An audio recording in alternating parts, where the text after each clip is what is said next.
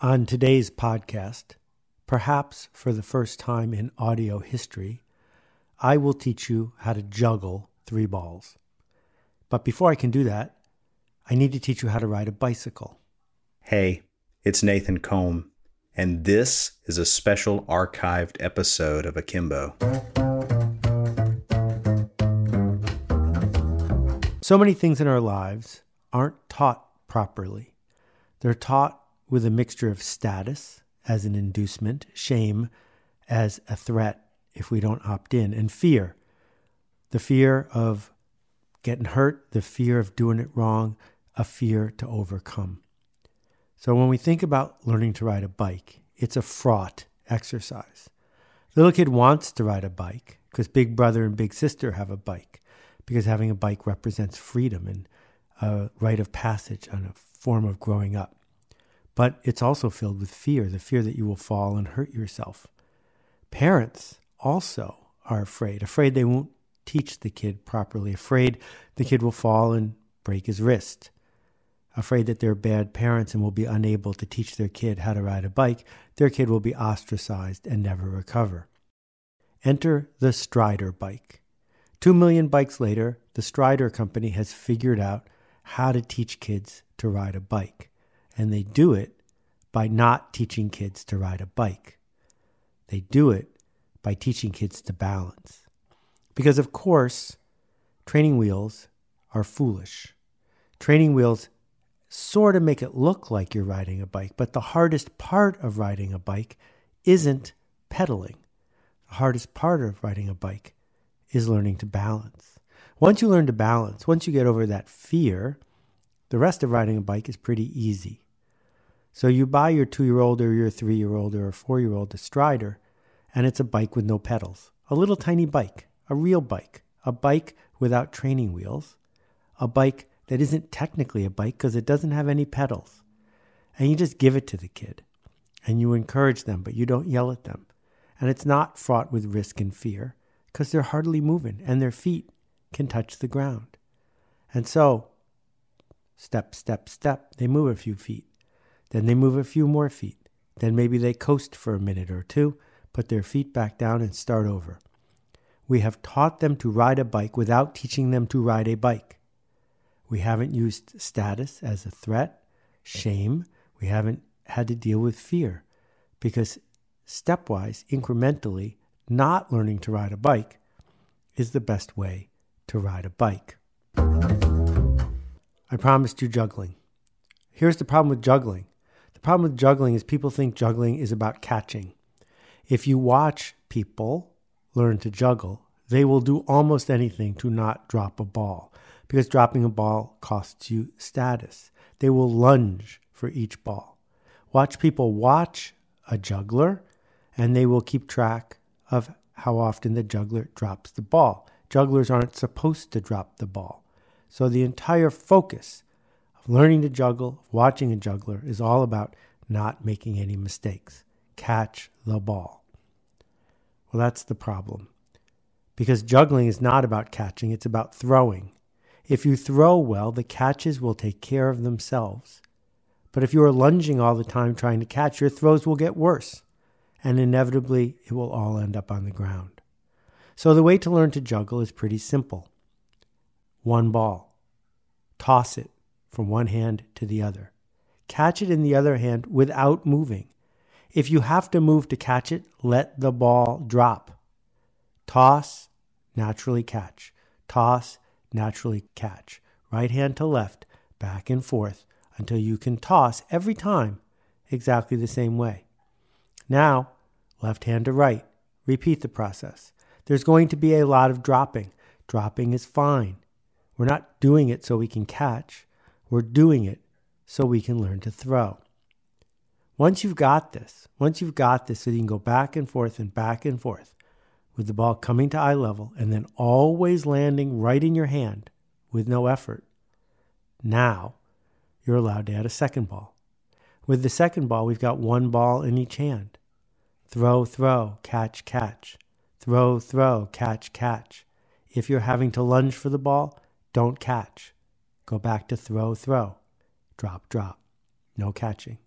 throw, throw, drop, drop, no catching. Over time, throw, throw, catch, catch isn't going to be very difficult for you. It's going to be natural. The reason it's natural is because we bypassed the status and we bypassed the fear, and all we did was teach you to toss. Throw, throw, catch, catch. You can probably guess the next step. The next step is to add one more ball and to go throw, throw, throw, and let them all drop. Throw, throw, throw, and let them all drop. All we're doing is throwing the ball, 2 from the right hand, 1 from the left. Throw, throw, throw, and let them drop.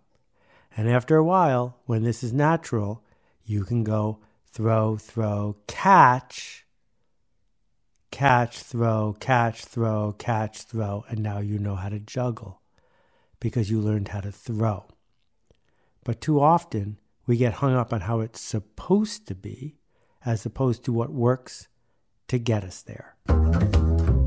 Particularly in the wake of a recent World Cup, lots of people asked why Brazil has created so many fantastic soccer players. Part of it's the culture, of course. Part of it's the poverty. Part of it's the intersection of the culture and the poverty. But a big piece of it is that about 100 years ago, a second form of soccer started to be played in Brazil, particularly in the favelas, the slums in each of the cities. This form of soccer takes place on a much smaller field. It's called soccer of the room. And soccer of the room uses a ball that doesn't bounce. Half as many players on a team. What happens is kids, 5-year-olds, don't worry about the big field.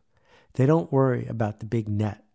They don't worry about having to think in their head about spreading out and playing a position. Kids are bad at all of that. Instead, they play in this little room on this little field with a small group of people handling the ball, learning the intricacies of passing and receiving. They're playing a different game. And bit by bit, some of them get into this other game. Some of them become good at it. And based on those core skills, they're able to easily move into the other game. They're not playing adult soccer when they're 5 years old. They're doing something else, something that opens the door for them to do what they sought to do. Same thing's true for basketball in the United States. It's absurd that we say to a bunch of 7-year-olds, here's a full-size basketball. Here, 10 feet high, there's the net. Why exactly are we asking a 7-year-old to throw the ball farther than they can? What are we teaching them? We're not teaching them to play basketball. We're teaching them about status, about pretending they're playing basketball, as opposed to focusing on what's it for and who's it for. Design thinking. This sport you're about to get engaged in, are you going to be good at it because you're 2 inches taller than the other 7-year-olds? Because if that's what we're going to do, we're going to teach you to be a narcissistic center, somebody who's only good at it because you're a little bit taller than everybody else. The alternative is to realize that what we're actually trying to teach is a form of proprioception, ball awareness, teamwork, planning, working together. We can do all of that without having a 10-foot tall net. We can do all of that if we can help you feel mastery. If we can get past the idea that you have to be a junior version of the one you see on television. One last sports riff. I'm not good at sports riffs. Tennis. There are maybe 10 or 15 million active tennis players in the United States, and almost all of them are not very good. Many of them are young. A lot of them are over 35 years old. I was walking past some people playing tennis the other day, and one pointed out to the other what a miracle it was that they held their serve. Well, in professional tennis, you always hold your serve. If you don't, you're going to lose the entire match. But in amateur tennis, the tennis that's played by most people, holding your serve is hard because serving is ridiculous. That what you're trained to do, when you really can't handle it, when you're only 6 years old, is throw the ball way up above your head and then come down on it hard and throw it way across the net. A really difficult thing to do. and you're probably going to be bad at it. And not only are you going to be bad at it, but even if you're pretty good at it, it's not going to work very well because you're only 4 feet tall. What we ought to do is say to people who are learning to play tennis, you don't have to serve. You don't have to serve for 2 years. Maybe we also ought to say to them, you don't have to keep score, because that's not what we're here to teach you how to do. We're not trying to teach you to play like Bobby Riggs.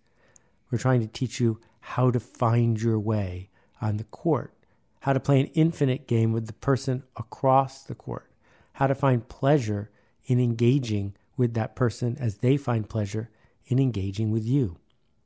And yeah, after you're 30 years old, we ought to do the same thing with the serve. Unless you're in the club championship, don't bother. What's it for? Why exactly are you sitting over there pretending that you're Rod Laver? You're not Rod Laver. It's not fun for you. You're not good at it. It's not supposed to be a penalty. Let the status go. That as we think about the work that we want to do in whatever field it is, as soon as we can let the status go and think about what the work is for, then we can find the building blocks. We can focus on the important things that are also difficult. Those important things that are difficult are different than the parts that we think of as important when we're watching from the outside. How then to become a successful novelist? Well, the traditional method is to write a novel. Then work very hard to find an agent. Have your agent work very hard to find a publisher. Go to cocktail parties. Dumb down, average out your book to make it easier to get it published. Work hard to make sure that after it's published, it gets reviewed by famous people. Read every one of your reviews on Amazon and agonize about the ones that aren't spectacular. Then worry about selling the movie rights, and on and on and on. That's about status and fear. The alternative is to write. You don't have to write a novel, just write. Write your blog, write your dialogue, write your screenplay. Simply write. Write and then publish it to the world. Online, give it away, share it, spread it. Then do it again. Write poorly, then write some more. Throw, write. Keep writing. Figure out how to stand up in front of a group of 5 people and tell a story. Don't read a story, tell a story. Get good at telling stories. Get good at holding people's attention rapt as you work your way through a monologue that they want to hear again. Tell more stories. Write more. Share more. Then one day, an agent calls you. Then one day, a publisher decides she can't live without you. And then your book comes out, but you don't pay attention to that because you're too busy writing. And then writing some more. Or how does one become an entrepreneur? Well, one model is that model that you come up with the unique original idea, and then you write the perfect business plan, and somehow have lunch with that titan of the universe, that guy in California who's going to write you a check for $5 million. Now you have investors. Then you need a board and accountants and lawyers. And then you start building the product and hiring engineers and getting press releases and getting on the cover of a magazine. Or you solve a problem for someone and get paid for it. Or you just solve a problem for someone and then you solve another problem and then you get paid for it. And you solve one little problem after another. And then you go on a sales call and it doesn't work. And then you go on another sales call and it doesn't work. And then you go on a sales call and it does work. Because you're learning to see and hear. You're learning to tell a story that people want to hear. And then you do it again. And then you do it again. You're showing up. You're creating. You're contributing. You're producing value. Do this enough times and you start to see the world differently. Do this enough times and the fear goes away. It doesn't go away because you're suddenly brave. It goes away because you understand. Because now you can see it. Because now, magically, you've gotten good at it. Throw, catch, catch. It's about throwing. It's not about catching.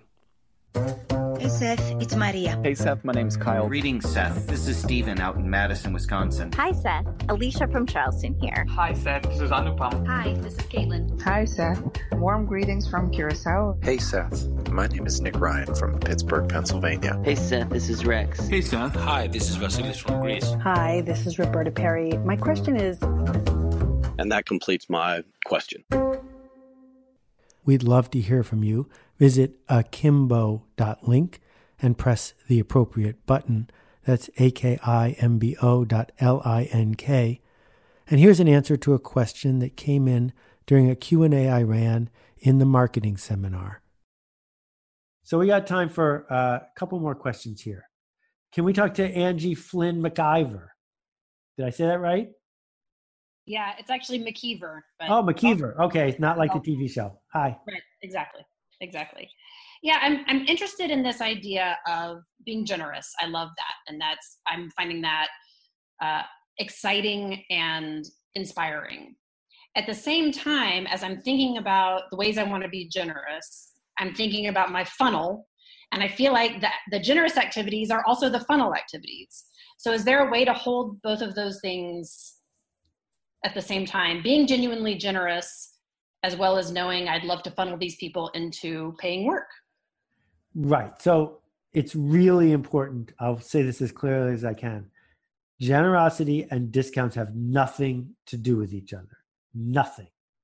And if you're giving people a discount thinking you're being generous, you are not being generous. In fact, you might be just being cowardly or selfish. That what it means to be generous is to do emotional labor that is not ordinarily required on behalf of the person that you are serving.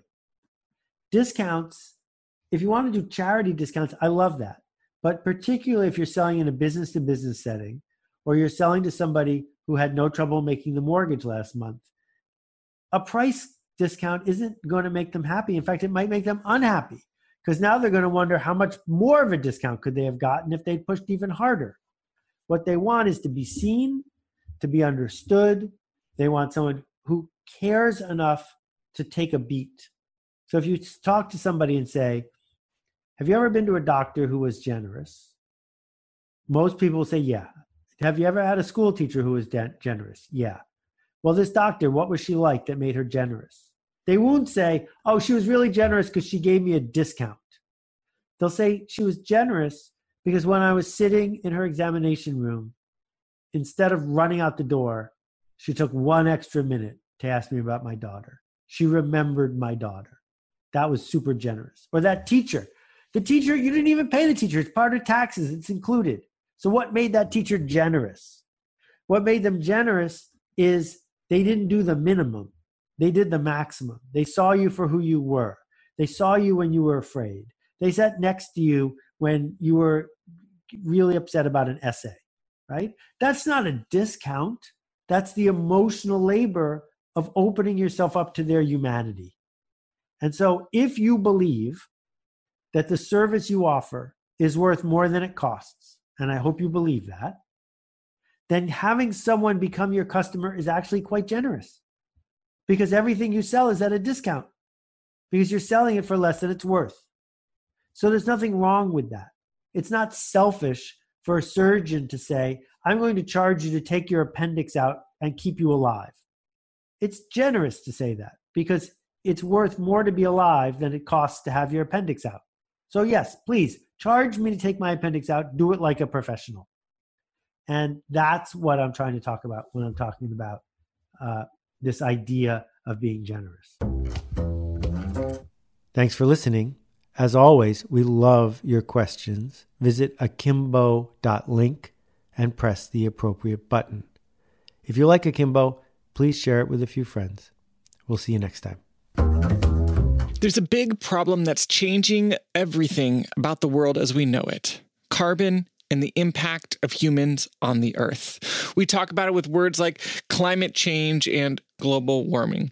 But there's just two really important things that you need to know about it. First, this is an overwhelmingly big problem. So much so that it's likely that you feel as though your choices don't matter in the face of it. Second, that overwhelming feeling that I just mentioned, it's intentional. It was put there by design. The industries that make the biggest environmental impact have a vested interest in you feeling overwhelmed and powerless. They've marketed, lobbied, and schemed to create that feeling in all of us. In short, we've been lied to. But here's the good news. There's a lot you can do to make a difference. And the other good news is that there's still time. The Carbon Almanac is a book and project about these problems and what we can do to solve them. It was created and run by volunteers on the premise that it's not too late, but none of us can fix this problem on our own.